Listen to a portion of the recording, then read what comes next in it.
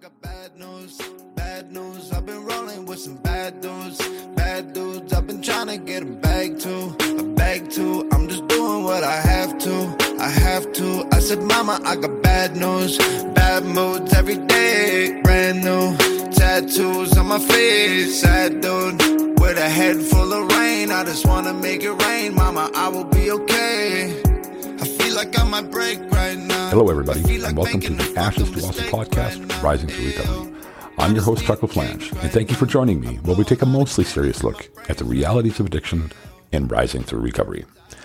Hey guys, it is Tuesday, and that means usually we have a success story, somebody who has risen from the ashes of addiction and into the awesomeness of recovery. And it would be rather braggish of me to say that today, because today I'm going to be the subject of the interview.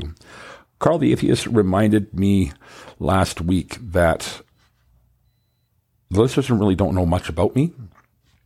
And back when I first started the podcast and I was doing stupid funny stories, a lot of my story came out in those, short stories.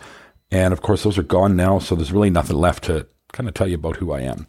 And with my mom coming on at the end of the week here, we decided that this was a great time to handle that and kind of get my story out there. So I'm lucky in that I have Scott from the No New Friends podcast, who is a consummate professional, put a little bit of humor on things as well. And for a guy that's never had anything to do with addiction, is quite passionate about our cause. He's decided that he's going to come on and conduct the interview, do a chair switch with me. So I'm pretty excited for that. Just a quick couple things before we do that. This week is dedicated to Tag Lee. That's Julie's son, who yesterday she submitted an amazing memorial piece for him. And I promised you guys a little bit more about Tag as the week went on. So I'm going to play that. Then we're going to do a quick PSA, the public service announcement, and we're going to get into the interview. So stick around for a minute. It's Julie again from Alaska. Tag's mom. I sure am loving sharing all these stories, and both funny and serious, about my son. It helps me to share about him, because one of the worst fears a mother has is that people will forget about their loved ones that they've lost.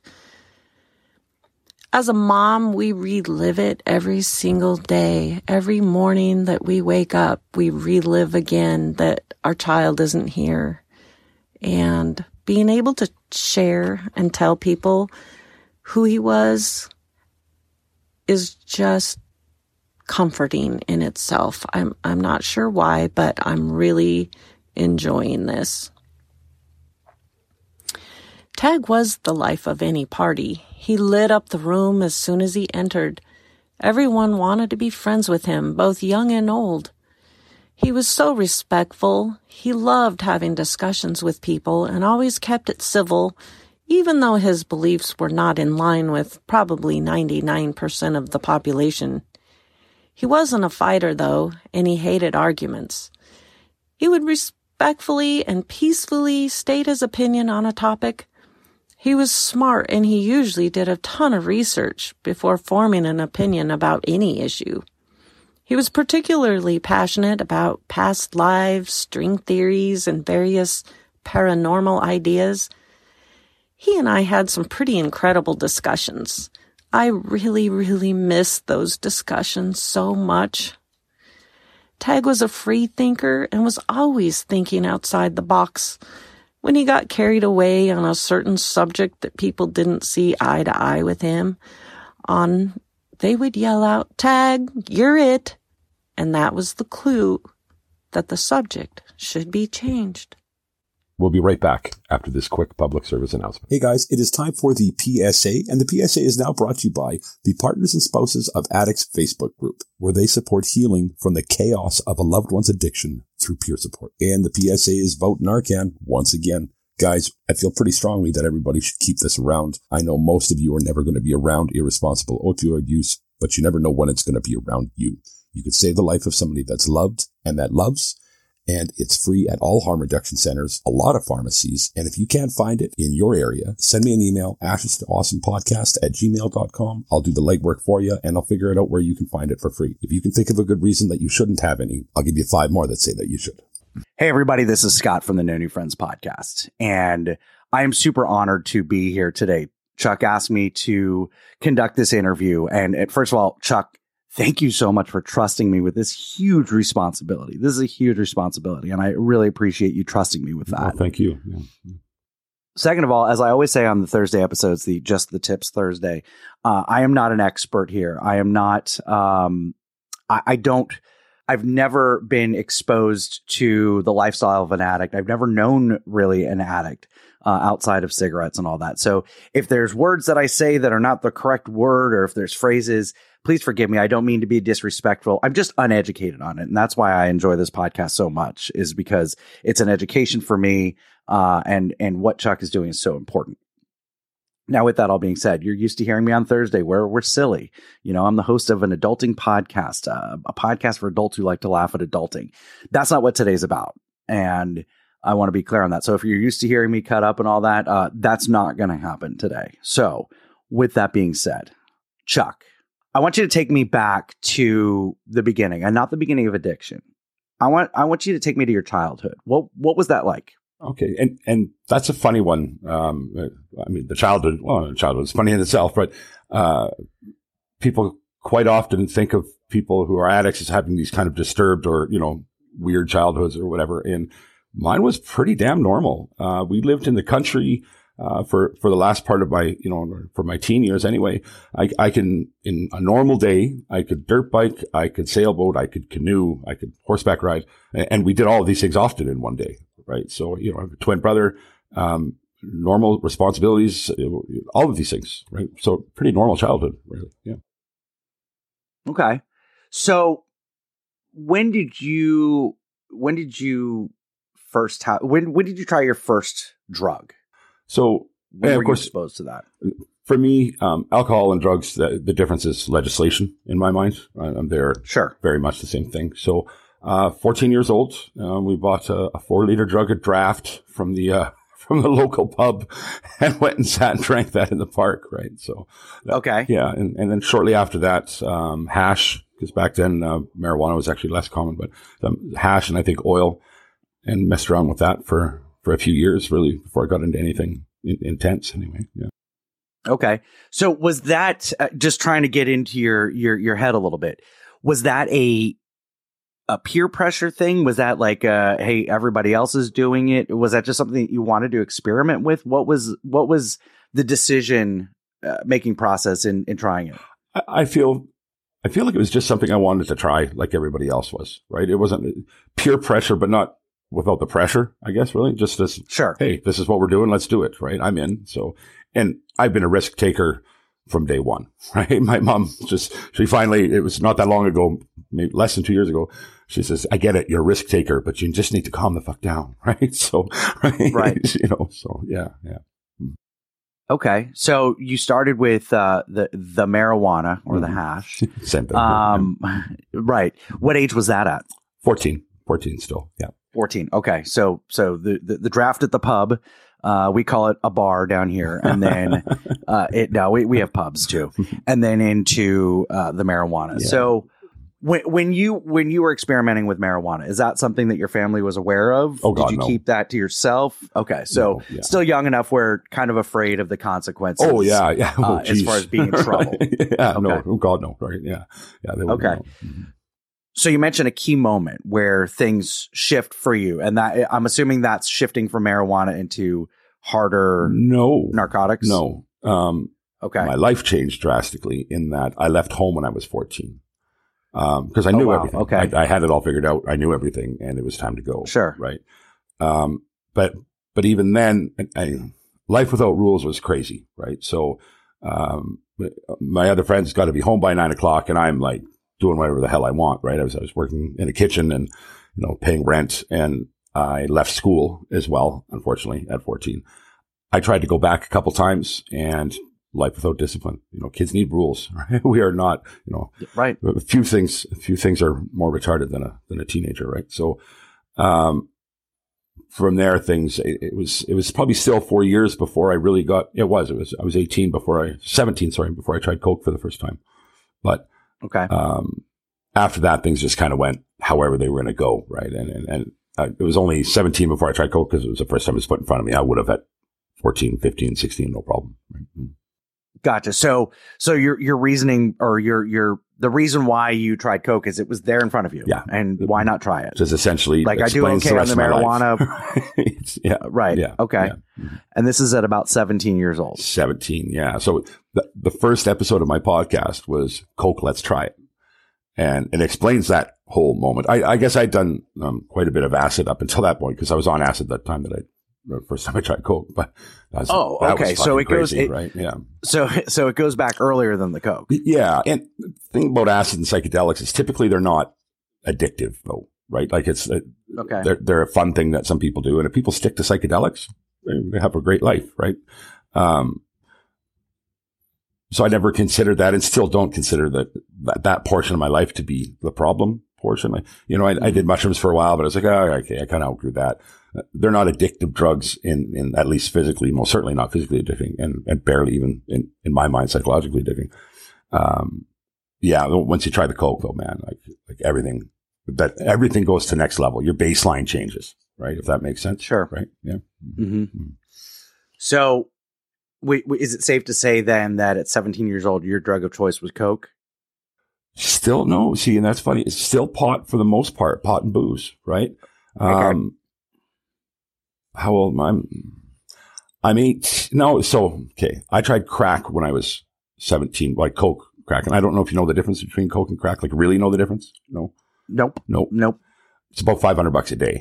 It'd be the difference. So, okay. Like when a guy's got a habit. Crack is much more intense, much more compelling in an addictive way, and goes by way faster as well. It's a totally different level. So I started with crack and then stopped when I was 20, something like that, around 20. Okay. Yeah. And it just got progressively worse from 17 to 20.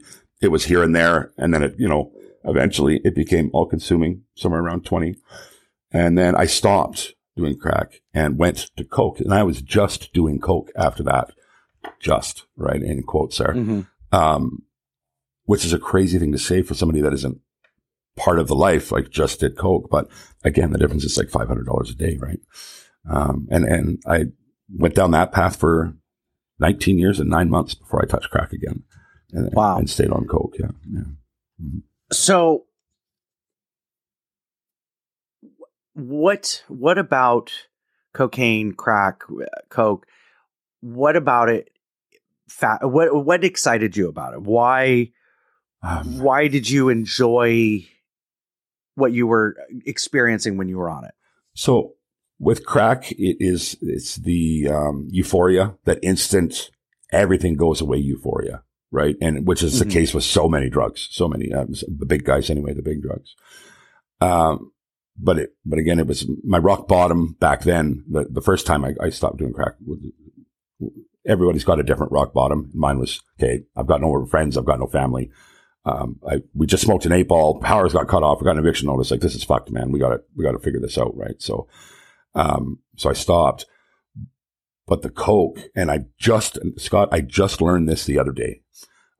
As why the Coke, and I couldn't have verbalized it before the other day anyway, as to why Coke was so much of a draw for me.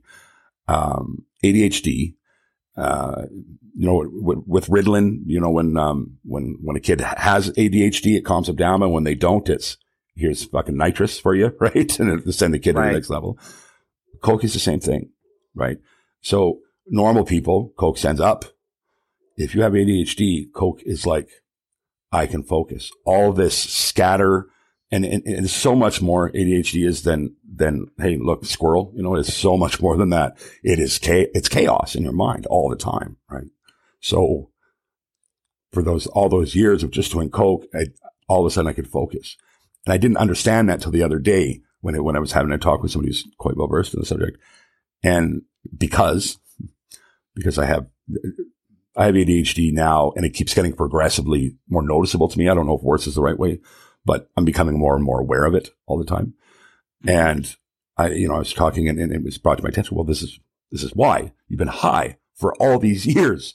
You didn't even know what you were dealing with. And then, as my sobriety continues to grow, it's like, fuck, man, like I got to do something. I'm not kidding, Scott, when I say I have 5 different sign-ins for Google Chrome. And at any point on my computer, they're all open with 4 or 5 tabs inside them each. Right? Like it's fucking nuts. Right. And right. I was talking to somebody that I've, started seeing or whatever the other day. And she said, would you just shut the fuck up for a second? I was like, what? Right? She said, you just stop talking. I just can't. I said, what are you talking about? And she said, like, you're all over you're talking about 4 things at once. Just stop it. I don't even hear that. I hear a normal conversation. Sure. In my mind, that's what's happening, right? But her, she's like, hey, there's like this, you can't do this anymore. And then I sent her a voice text the next day, which I do all the time because I get tired of typing and whatever. And I went back and read it and went, oh my, I get it now, right? There's like 3 things in there. How the hell did you do that? Right? There's just pieces of things. So, wow. Now I understand. I guess I kind of went off down the rabbit hole there, but now I kind of understand why I was doing it for so long. And, right. And it helps me to, it's maybe it's another excuse, but no, it's not. At least it helps me to understand. Right. So. Yeah. Now, during that time, was there any type of depression issues, or was it just the feeling that it gave you? The depression. That's been in and out of my life always. Right. Always. Okay. Yeah. I'm sure I know I was addressing those feelings with drugs for a long time. But it's such a hard, like, you don't know that when you're in it, right? It's not until you get sober that you really understand why you're doing it, right? Yeah. So, yeah. Now, I know you're not an expert behind the science of an addict. We leave that kind of up to the captain. But in your opinion, do you think that the hardcore most hardcore drug users, and I'm talking about when they've graduated from marijuana into something else, mm-hmm. Do you think it stems from a mental health concern? Absolutely. Like depression? 100%. Now, is that what starts it, or is that what keeps them on it, or both? Are you depressed because you do drugs, or do you do drugs because you're depressed? How does one even answer that question, right? It's a snake eating its tail, and it right. Where it starts, who knows, right? But I mean, we can pretty much tell you where it ends all the time too, though, right? Sure. That's a really tough part. And I've actually done, I did an episode about nature versus nurture that way, about how people get to become addicts, and I had an opportunity to learn a lot. And of course, the captain has shed so much light. I'm like, what I've learned from him in the few episodes we've done is absolutely amazing. And he will tell you point blank, addiction is lack of connection. That's period. That's what it is. Right. Yeah. And it's your brain doing its job too well. Right. You don't have the connection you're searching for. So your brain finds a way to, it's psychosomatic thing that happens there. And your brain finds a way to deal with the things that you're missing out on, or that it doesn't want to deal with, I guess, depending on the circumstance. Okay. Mm-hmm. Mm-hmm. All right. So what's the next drug, and when and why? It stays coke for a long time, onto crack and back to crack. And when I was a functioning addict for many years. I owned a chain of 4 retail shops at one point, not that long ago. In which for vaping, right. Yeah. And, with that, I was taken, we went to the Saskatchewan legislature. I had, appointments of politicians. I was very well known in my province and even across the country. I had a job in oil field sales where I made, the 6 figures and all that jazz. I management for a large trucking company, where they took us, on vacations every year. But through all of that, it's there. And then I picked up the crack again. And mm-hmm. That's when that was about 5 years ago now. And then, it was a fast fall from grace from there, right? Things went really bad at that point. So, and how so? Well, I was a dealer, and I was doing very, very well for myself. And, I'm an entrepreneur by nature. So I put that effort into selling drugs, and I had very on paper business by all accounts, right? And it was run just like that.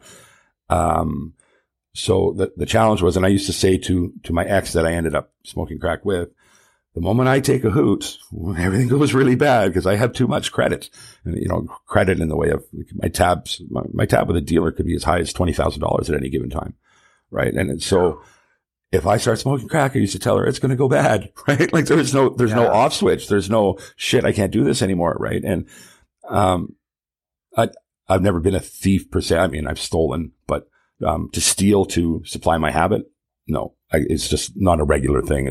I'm not a thief by nature. So selling drugs is how I did it for all these years. And the moment I picked it up, it was like, fuck, it's probably 3 months before the crumble really started, right? Before I couldn't maintain stealing from Peter to pay Paul and back and forth. Cause, I had a bloody network of guys that all wanted to give me credit, for their drugs. And, so then it got really, really bad. And, just trying to maintain that was impossible anymore. And the fall starts, right? So when you got credit, that means they front you the drugs and you give them the money later. Yeah. Correct. Yeah, that's exactly what so were you then marking up the price enough to cover your credit or your debt at that point? For a little while, but that only goes on for so long, right? I mean, when I was snorting coke, I couldn't snort enough. I couldn't snort my profit. If I snorted my profit, I'd be dead. Because you go through so much less, right? But when you're smoking, oh man, like the crack is just, you can put back. For example, my ex from back then, who we'll refer to, fondly as Satan. I shouldn't even say that, but and listen, Chuck does a lot of made up names for his show. Satan is not a made up name. That's actually I looked it up in research for this episode, and I saw that name on the birth certificate. So just so you're all aware. All right, sorry, but enough joking. Sorry. Her habit alone cost me $500 a day, $15,000 a month at wholesale price. Jesus. Right. So imagine trying to maintain that and my habit, and then and cover off this growing debt at the same time. And it was just like, no way. Obviously, there's no way that's going to work out. And before then I was gambling too. So I didn't have this big nest egg. Right. So I was gambling $1,000 a day, no problem. Right. It's like me and the VLTs are just like, whoo, right. Yeah. So when I started smoking crack, I had to stop gambling, but I didn't have this big nest egg to fall back on because I was spending my money as fast as I made it anyway. Right. So, wow. Yeah. So when you started dealing, were you or were you not using? I've always used the drug I was selling. So it's, okay. Back when pot, when we were, kids, it was $15 for a gram, and we'd split that gram 3 ways, and I'd be like, this is fucking stupid, right? Well, if I buy it and I can sell some joints, I can roll some joints and sell that and at least smoke my joint or two for free. That was me. I was the first kid to do that in our peer group. And it just, that follows on throughout the rest of my life, right? So, yeah. Mm-hmm. All right. So I'm going to ask a question and understand this is not, I'm not being judgmental at all. This is just me trying to understand, and also your listeners who are not addicts, they're loved ones of addicts or whatever, get a better understanding for this. So as you're selling, does it cross your mind that, one, what you're doing is wrong, not from just a legal standpoint, but from a moral, ethical standpoint? And two, did it bother you that you're now contributing to what could be the death of another person? Yeah, actually a lot. And I suppose what separates me from a lot of people, at least back then, and I don't know because I don't know what goes on in anybody else's mind, but I wrestled with that a lot, and like all the time. It's just when we got into the crack and the coke, and I was watching people around me, their lives fall apart, and I'm taking the money and running. But addiction doesn't change your morals. It helps you to justify things, maybe is a better way. Well, they're going to get it from somebody is the old, every dealer in the world will say that. And everybody that I express these doubts about the morality of it would say, no, they're going to get it from somewhere. Right. But It doesn't have to be me, right? It really doesn't have to be me. And at one point, I was selling fentanyl towards the end of my career, and there's a whole story there. Well, I don't even know how to get into that story, Scott.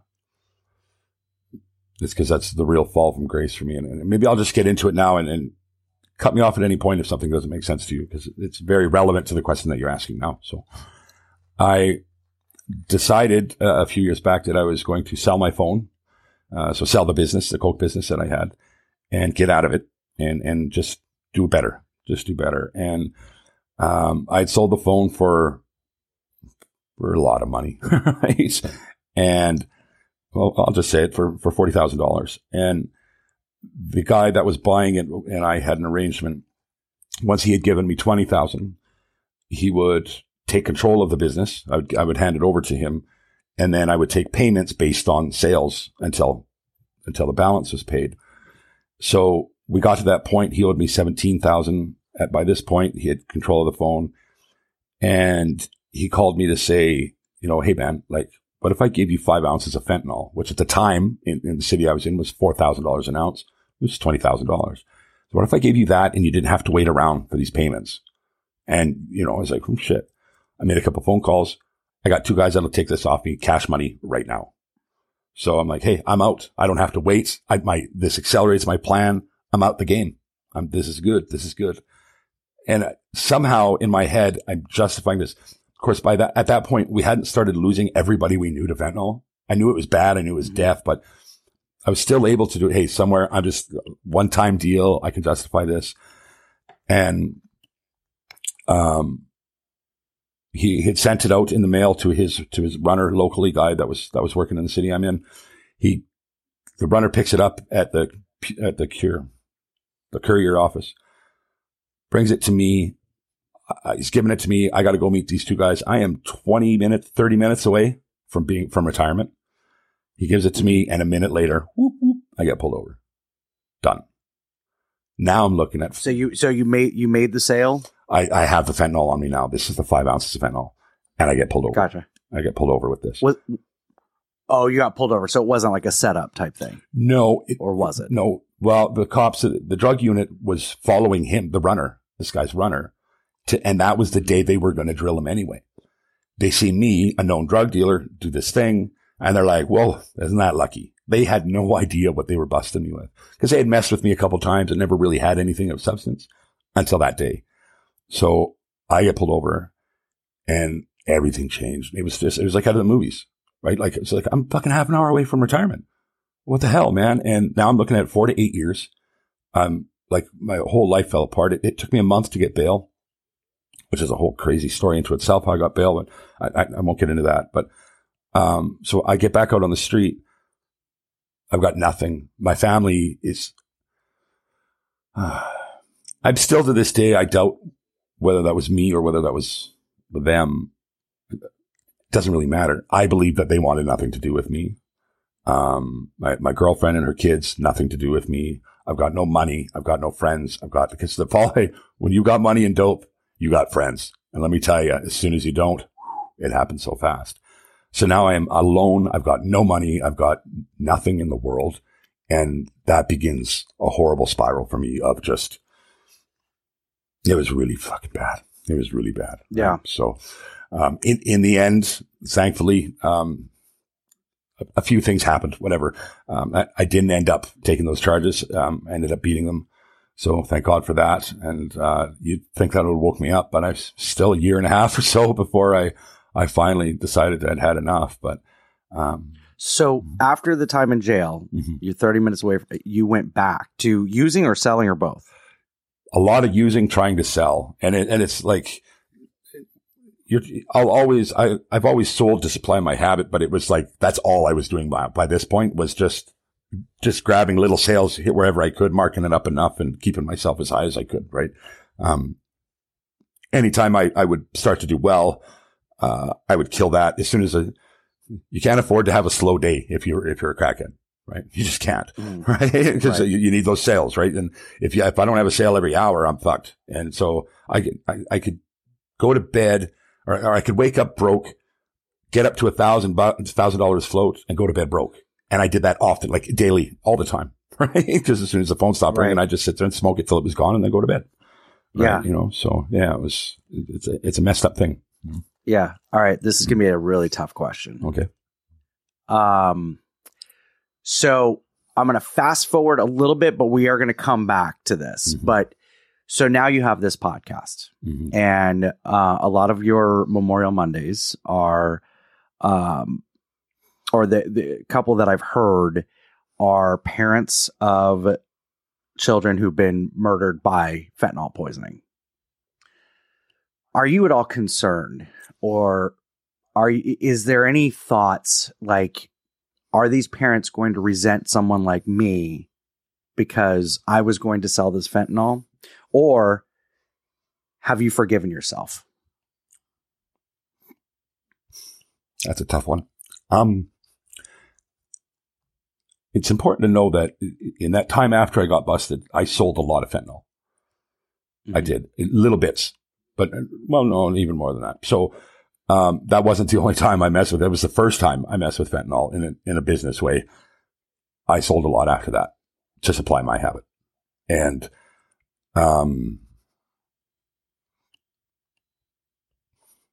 maybe that's why they hit me so hard, these memorial episodes. Maybe that's why I care as much as I do.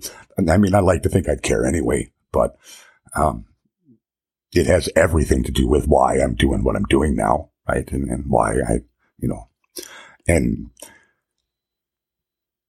I guess like to try and explain that to a mom, right?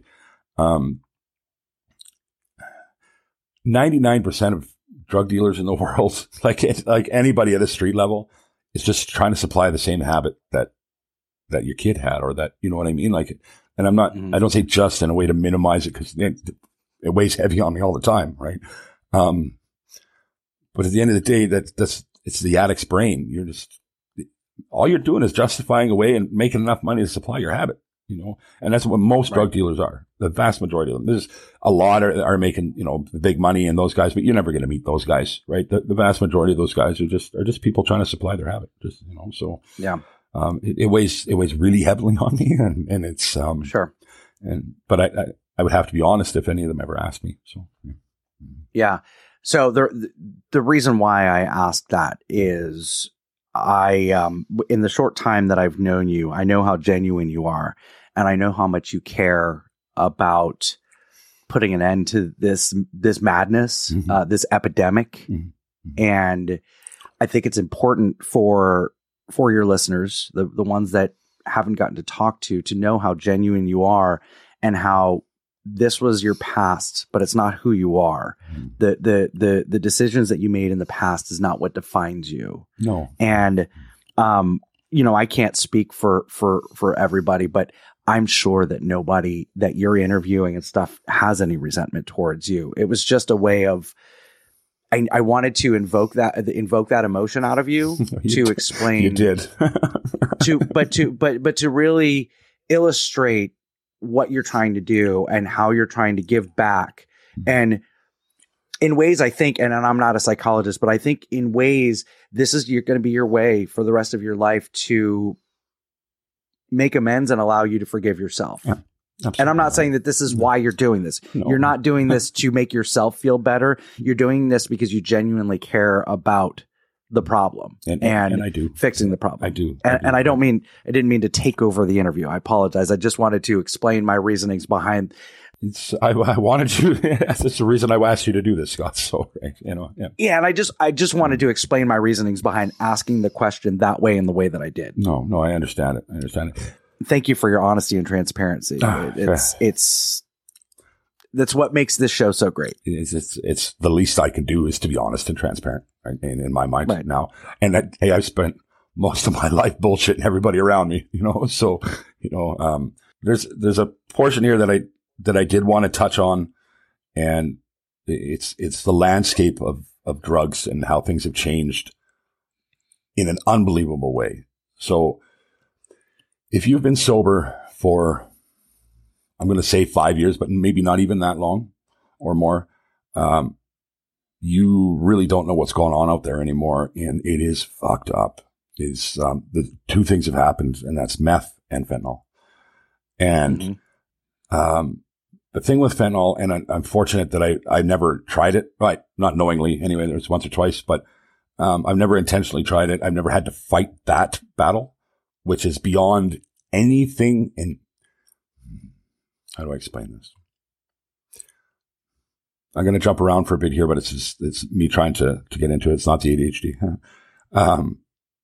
The first time I was exposed to fentanyl, like in a real way, I was sharing a motel room with this girl, and I had seen Dope Sick before, Dope Sick meaning when somebody's in withdrawals, but only when, like, in a ornery kind of grumpy way, right? Somebody is getting, Sure.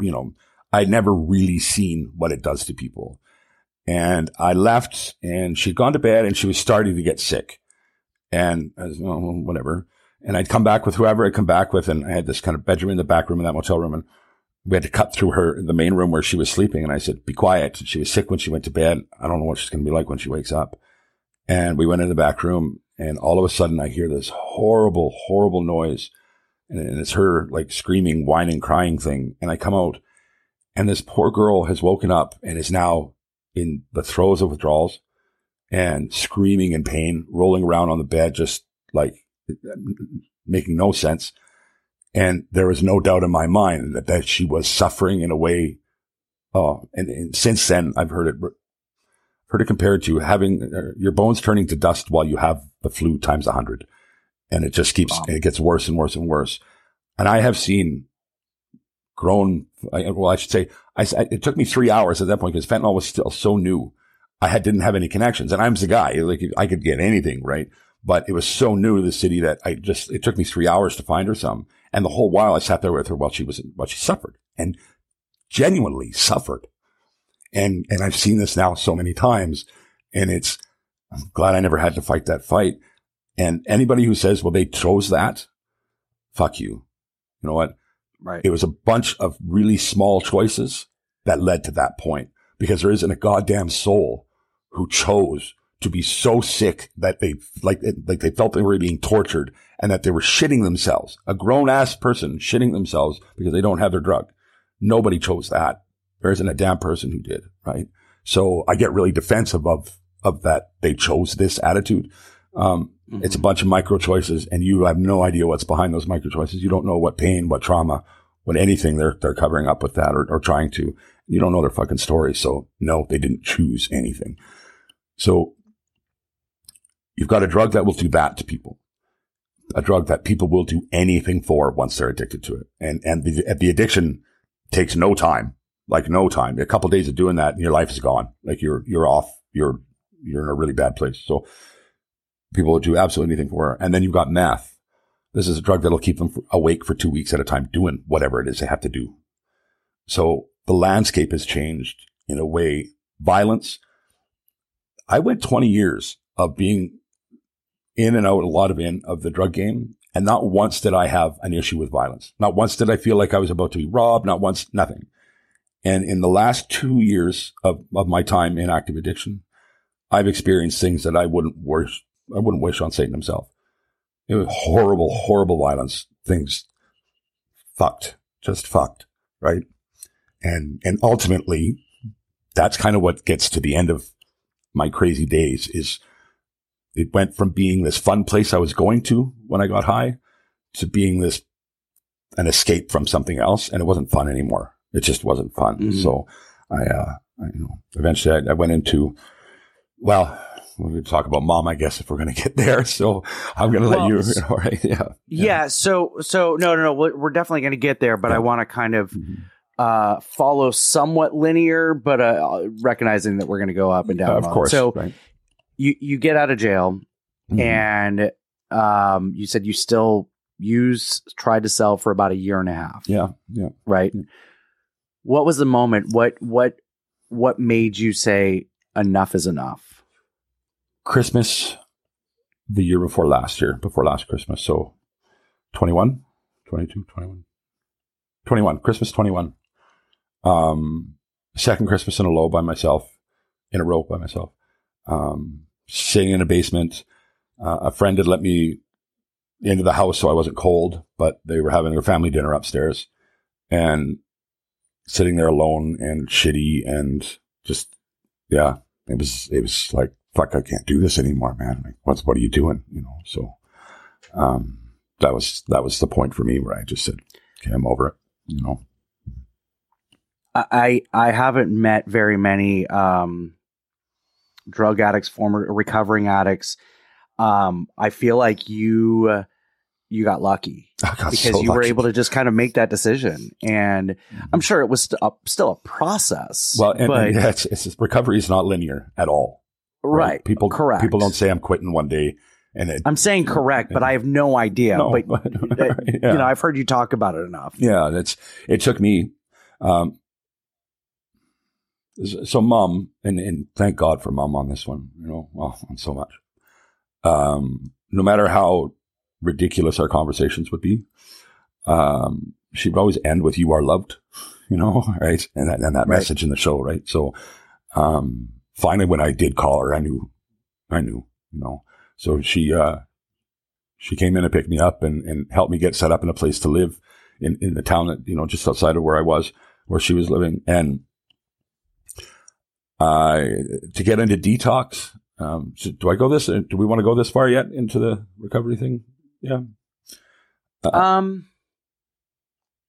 Yeah, let's do it. And let's just see where it goes. Right. So to get into detox, and detox is not treatment. They're two very separate things. Detox is a very raw is probably the wrong word, but, detox is just what it sounds. It literally is. It's about detoxing yourself from everything and learning something along the way.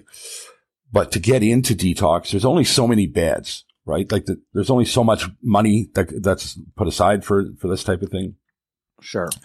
And they have to have a way to qualify people and know that they're the people that are, you know, are going to make a real effort. So the first thing that it is you have to call in every day. So you call in one day and say, "Hey, here's my name. This is what I'm trying to detox from." And at least where I am, that's where it was, or at least where I was. You call in, "This is who I am," yada, yada. And then they'll say, "Okay, you're number 35, which is about where I was every time I started on the list.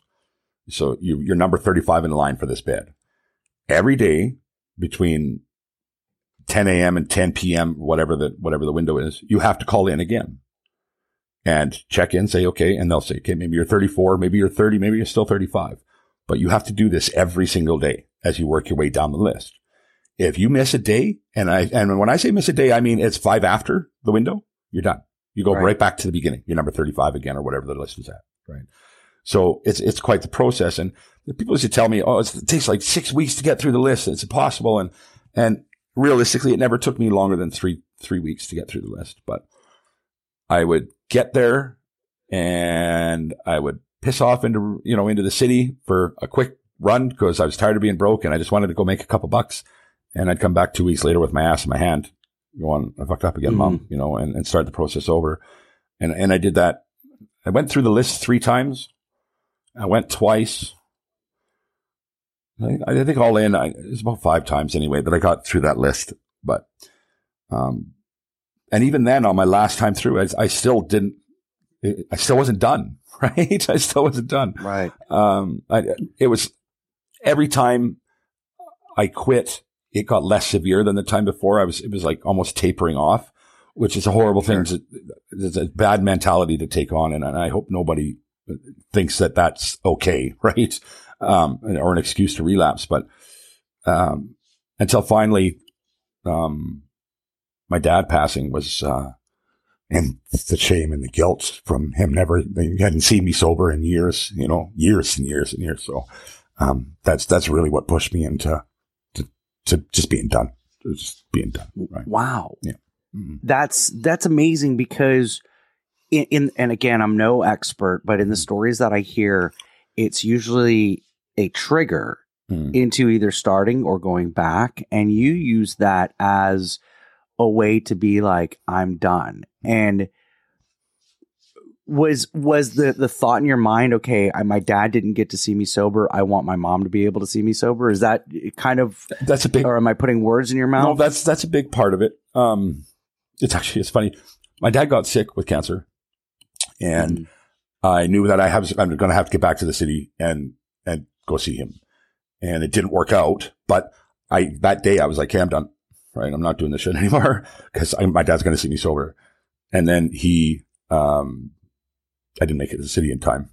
So that night I got really fucked up.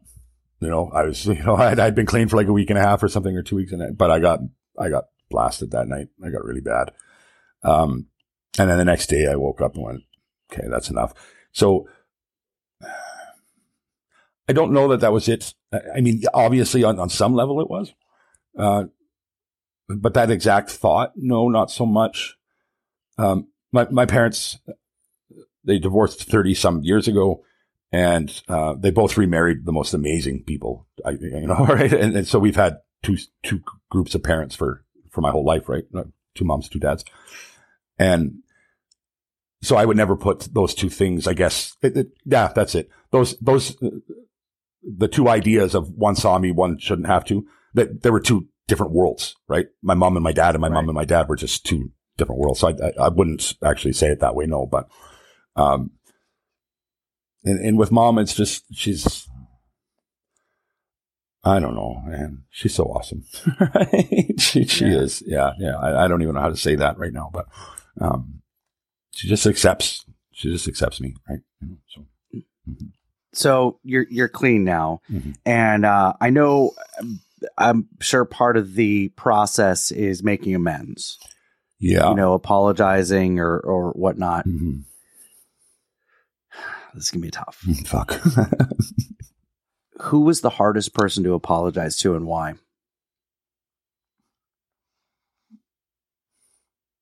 Mom.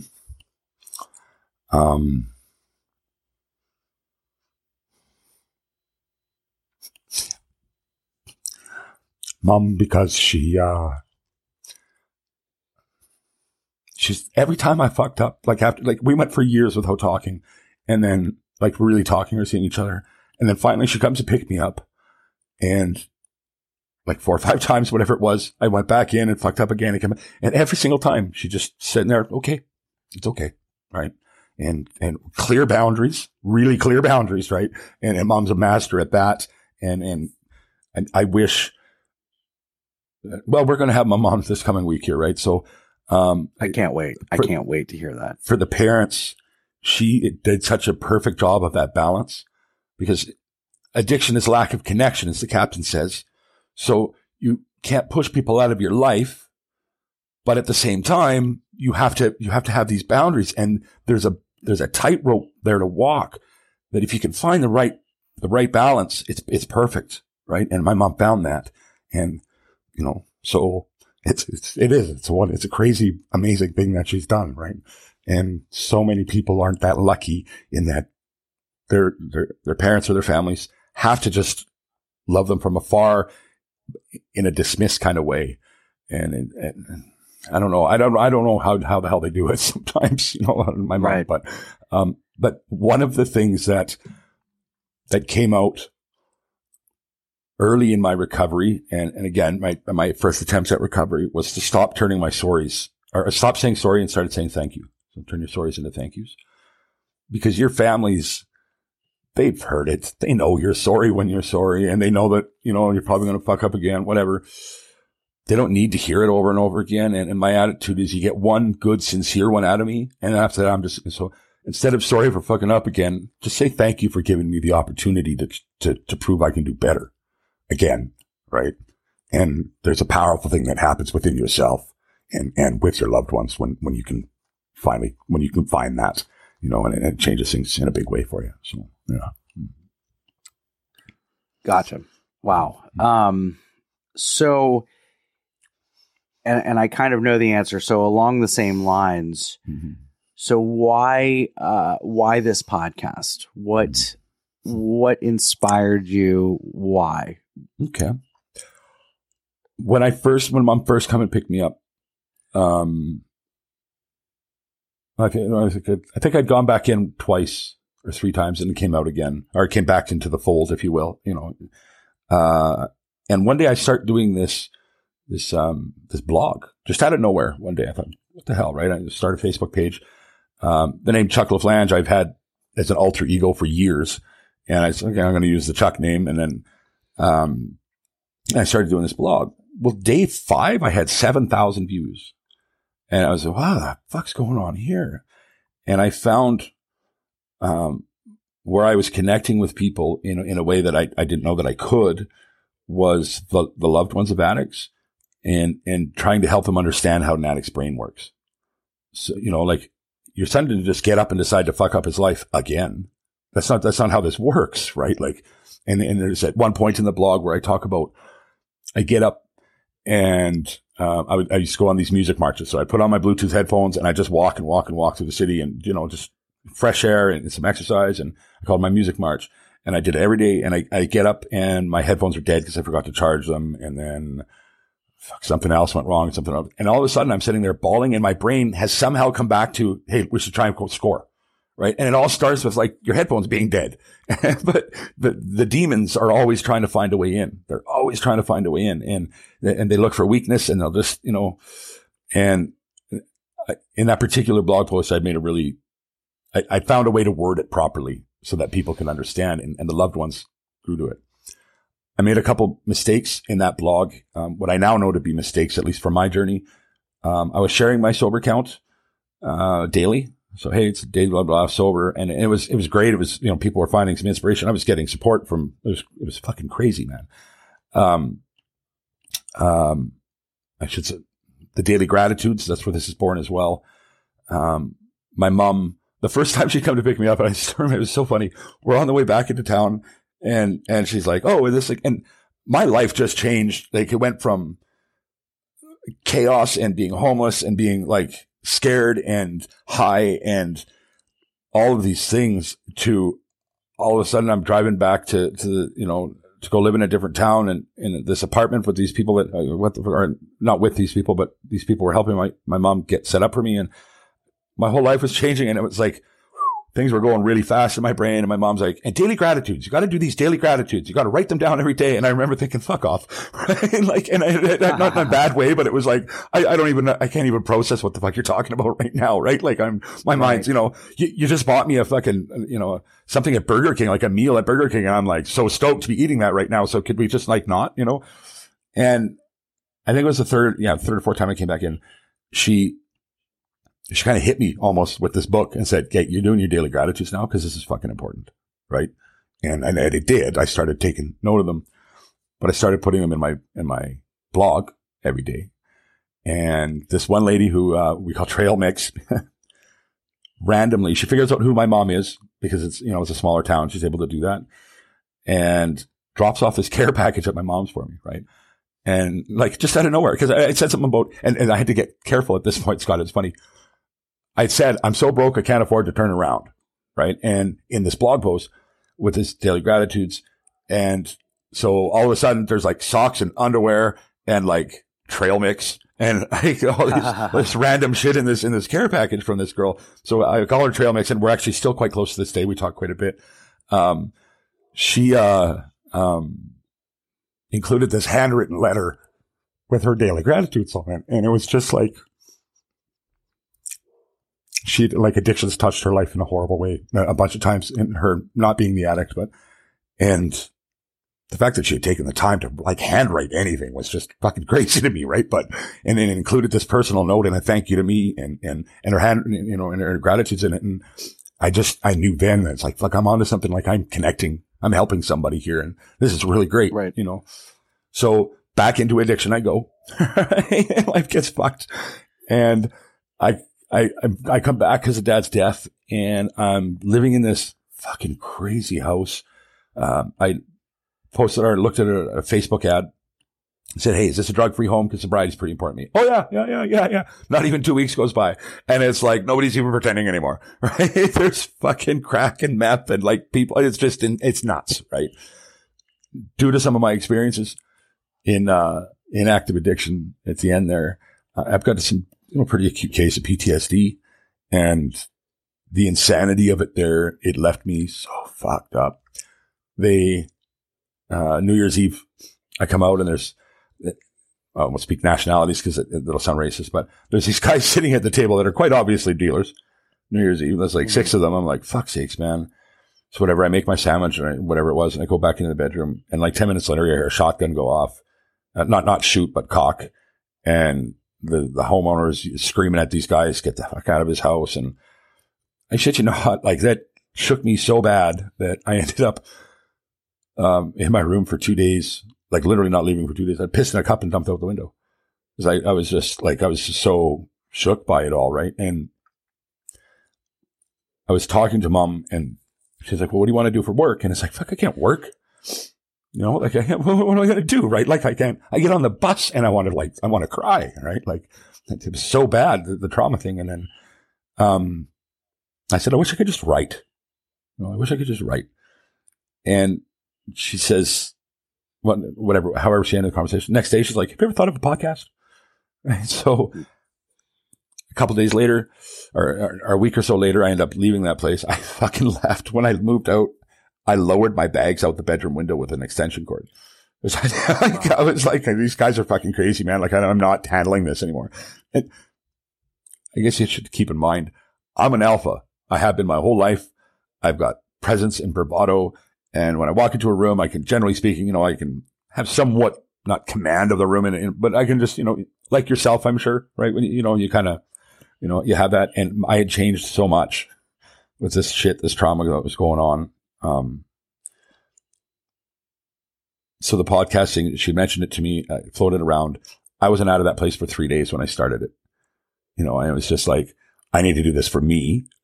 I don't want to blog anymore. Sharing my sober count didn't work out for me.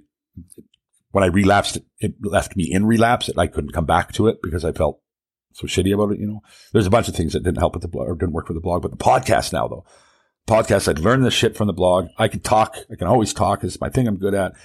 And I needed to find some way to get it out, just to get it all out. Right. And, that's where that was born. I mean, yeah, Windows 7 laptop. This is 3.5 months ago now, right? Windows 7 laptop, no microphone, right? It's just, right. Oh, fuck, it was horrible, right? But, and ultimately with the goal of making a living at it, right? And that's been from the get-go because I can't sit around and bitch and whine, but realistically, I don't think a normal 9-to-5 job at this point, I don't handle conflict like I used to. I don't, you know, and I've always been management, and it'd be really tough for me to handle a normal job. Yeah. Maybe more so now because of the podcast, ironically, helping me in a therapeutic way. Right. But right now, so I started up and said, fuck it. I'm going to work at this as hard as I possibly can until I can make a living at doing it. And well, that's what I do. And I think when you say make a living at doing it, you know, there's 2 different ways of looking at it. There's some people who are like, oh, he's just trying to make money, which is not what I think you're trying to do at all. I think you're trying to make a living at it so you can dedicate yourself to this full time and change as many lives as you possibly can. Without a doubt. Right. I mean, yes, I'm trying to make a living, but I always say I don't want to be rich. I just want to order pizza when I want to rich so I can keep doing what I'm doing. Right. You know, like, right. Instead of mayonnaise sandwiches, which is, it's quite often that's in the budget. So, right. It's pretty crazy. But it's because of that mentality and because I don't have a regular job, I've been able to push and push and push and push harder than somebody else might who's got a full-time job and, you know, responsibilities and all that, right? Not everybody can dedicate 12 to 14 hours a day to hearing themselves talk, right? So, you know. Right. Mm-hmm. So last question, and it's a pretty obvious one, or it's a pretty obvious answer, I think. Mm-hmm. So other than making a living, doing this podcast, what are you hoping to achieve? What's your goals of Ashes to Awesome podcast? Well, we have, and I say we now because it is so much more than me. It's so much more than me, right? We've got, when I came back to the city here, all my old friends from 20 years ago who I get addicted. I'm going to bounce on this one for a second, but I do get to the point here, Scott. One of the worst things addictions does to people, it just makes you believe that nobody cares. And it's its way of keeping its boot on your neck and keeping you doing what you're doing because you're such a fuck up and nobody cares about you anymore. And just what's the point, right? And I come back to the city and all these people who would I have thought wanted nothing to do with me, quite the opposite. They love me. I am loved by so many people. And everybody that I'm close to has their own little role within the show now in a really crazy way, right? Like everybody in every name that I mentioned they've all contributed something. Most recently, Carl, the atheist, and his wife, Casper, they put me up for like a month and a half. No rent, no nothing. Just, hey, sit here, do your thing, grow your thing, and get on your feet and do what you got to do.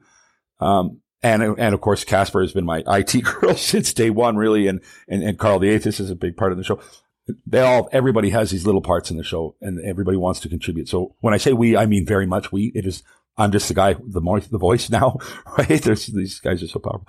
So everybody is a part of this with me, and what we are doing now and what our mission is. And I've finally just defined it over the last couple of weeks as I'm talking to some people about funding, the missions in no particular order, right?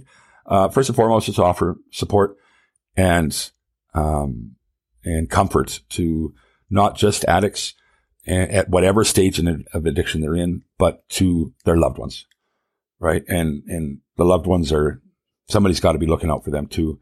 And the other mission is to raise awareness of the fact that the people we're losing are so much more than a statistic and how they died, right? And that's where the Memorial Mondays come from.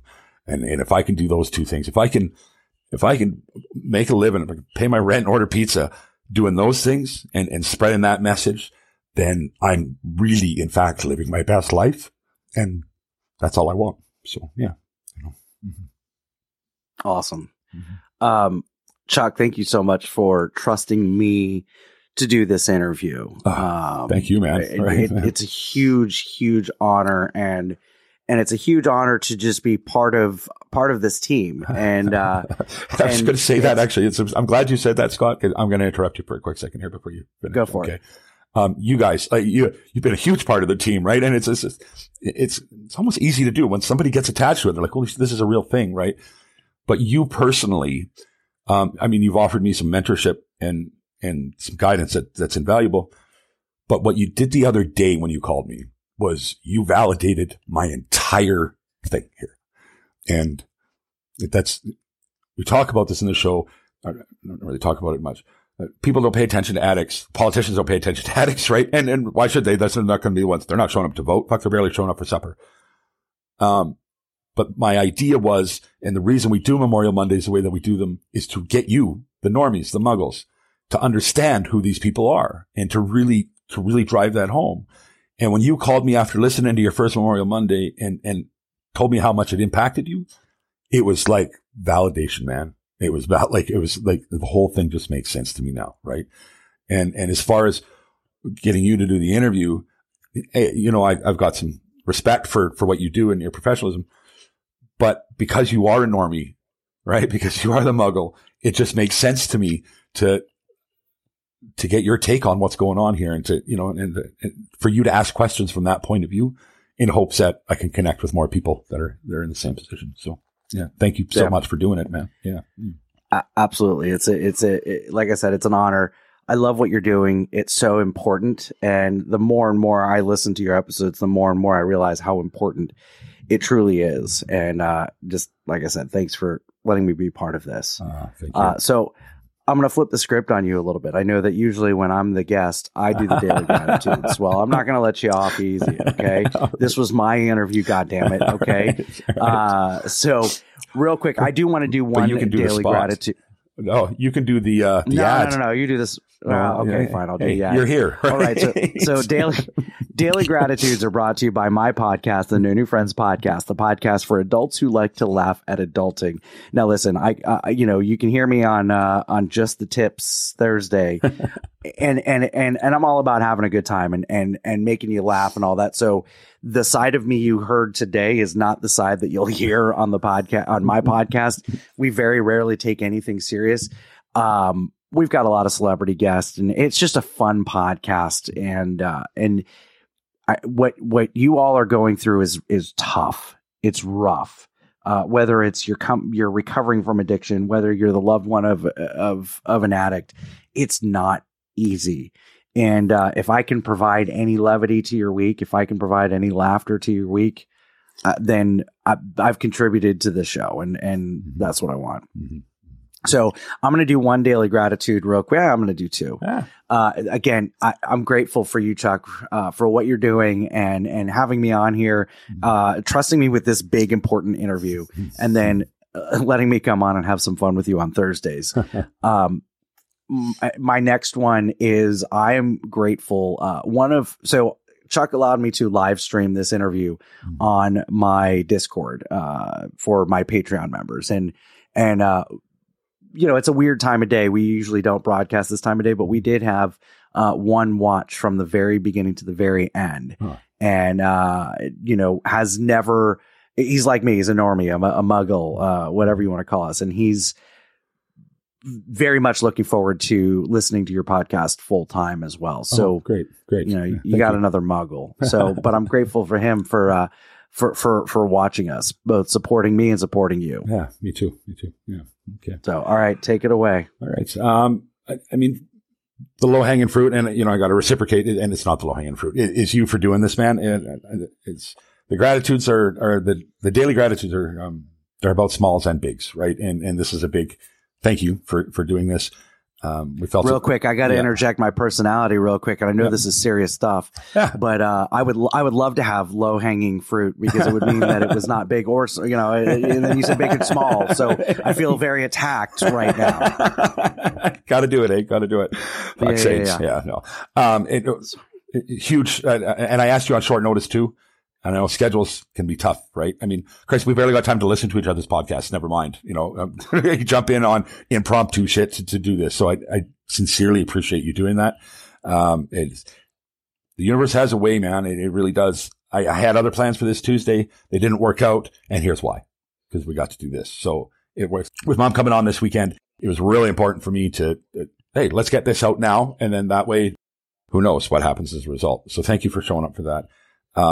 My sobriety is, it has to be the first thing in my life. It's the thing I care more about than anything. I can't do justice to the rest of the things I love without my sobriety. So, those are pretty big. And the listeners, I mean, each and every one of you guys, every time you tune in, every time you talk to somebody about the show, whatever you're doing, keep doing it, please, because we are growing and I couldn't be more grateful for that. And, hey, listen, if you're in active addiction right now, today could be the day. Today could be the day that you start that lifelong journey. Reach out to a friend, reach out to a family member, go to a meeting, call into detox, do whatever the hell it is you need to do to start that journey. It's so much better on this side. And if you're the loved one of an addict, you've just taken the time to listen to my show. And for that, I am very, very grateful. If you could just take one more minute out of your day and text that addict, let them know they are loved. Use the words, "You are loved." That little glimmer of hope just might be the thing that brings them back. Bottom of the ninth, up against the odds, running out of time, only got one shot. When it's really do or die, when your back's against the wall, when you fighting for your life, do you believe in you or not? I'm a believer, I believe. I'm a believer, I believe.